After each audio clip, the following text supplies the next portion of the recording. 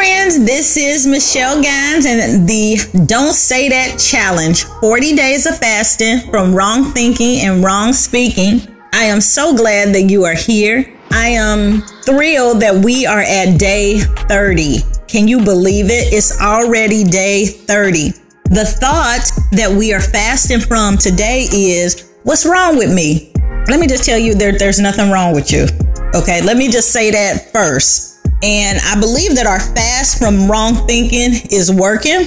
I want you to stay on this journey with me. These seeds will produce the great harvest you've always wanted and needed for every area of your life. And we're starting with today, that there's nothing wrong with you. I don't want you to even think that there's something wrong with you. The constant awareness of our falling short, so to speak, is where the devil and religion wants to keep us sometimes. It keeps us defeated and hemmed in by shame rather than being liberated through divine nature, right? 2 Peter 1:4 says, through his promises, we share in the divine nature of God and escape the corruption that's in the world through lust. Okay? Nothing wrong with you. You know how I do. I'm always like, we're going to switch it up. So how can we look at this thought and eliminate it and put something else in our mind? So first, understand the gift of righteousness, okay? 2 Corinthians 5:21 says, he who knew no sin was made to be sin for us, that we would be made the righteousness of God. This is the greatest exchange in human history ever. Jesus took our sinfulness and imparted it to us, his righteousness, which means that we are right in God's eyes, not wrong. You see, sometimes we look at ourselves and we're like, dang, what's wrong with me? Why'd I say that? What's wrong with me? Why did I do that? What's wrong with me? How come I, couldn't get that job? Or how come I couldn't take on that role or take on, any number of things. There's certain reasons and things and thoughts that we say that make us feel like we aren't enough or, there's something wrong with us. But the truth is, there's nothing wrong with you. You were made to be the righteousness of God. God said it. Not us, not me, not you, but God said that you are the righteousness of God. He gave the exchange, and so just accept it, believe in it, trust that, and awake to righteousness. 1 Corinthians 15:34 says, awaken to the righteousness and you will not sin. When God thinks of you, he thinks of a victorious, conquering, strong, powerful, wise, and holy son or daughter. He sees you as a mighty champion, the head, remember, and not the tail. Righteousness means to stand in his presence without a sense of guilt, shame, inferiority, or condemnation. When you're the righteousness of God, it's not saying that you making wrong right, because that's definitely not what we're saying. But when you accept that you're the righteousness of God, it allows you, it calls you, it pushes and propels you to do right, to be right, to act right. When we're doing that, there's no way, it's impossible for us to feel like there's something wrong with us. So I want you to step into that and reject sin consciousness all the time. We all have sinned and come short of the glory of God. When you're always conscious of what's wrong with you, you will do wrong.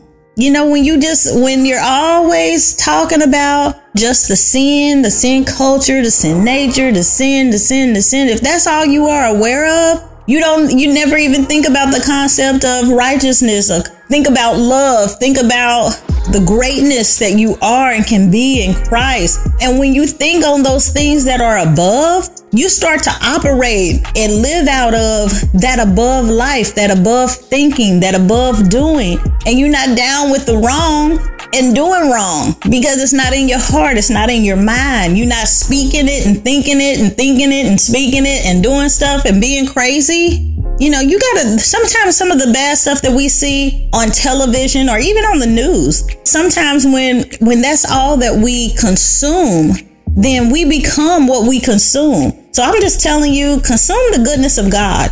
Consume the great things that he has and puts before us. Accept that. And when you do, you'll start seeing better things in your life, and you won't look at yourself or other people as always wrong. You start looking at things that are right. You'll see the things that are right? And ask the Holy Spirit to do what he does best. 1 Corinthians 2:12 says, we have received the Spirit of God so that we know the things freely given to us by God. A key ministry of the Holy Spirit is to reveal what is already yours, not to reveal to you all that is wrong in your life. Allow the Holy Spirit to show you the good stuff in your life, the great things that you're grateful for, the things that you have done well, the things that you have done despite impossibilities you may have faced. Okay? When you change the way you think, I'm telling you, you change the way your life looks. You change the way you feel. You change the way sickness and craziness can come upon you just by taking your thought life up a higher level. That's why we're doing this. This is day 30. Get it and get it good. And so dwell on what's right more than you dwell on what's wrong. Go through the scripture, reading who you are in Christ, what's yours in Christ, what you can do in Christ. It's staggering. You wouldn't believe it. It's going to flood your mind with this new way of thinking. I'm telling you, you're going to feel different. You're going to feel bold. You're going to feel love. You're going to feel cared for.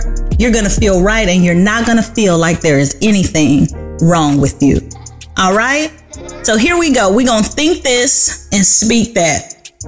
I am the righteousness of God through the blood of Jesus. I stand in the presence of God without guilt, shame, inferiority, or condemnation. I awake to righteousness, and I believe it will lead me to a victorious life. I am a joint heir with Jesus. When God looks at me, he sees his blood. He thinks of me as a conquering, powerful, and holy son or daughter. I will not think of myself as anything less or more than what God thinks of me. In Jesus' name. I love you all. I am so glad that you have been here today. This is the Don't Say That Challenge, 40 days of fasting from wrong thinking and wrong speaking. I look forward to seeing you here tomorrow.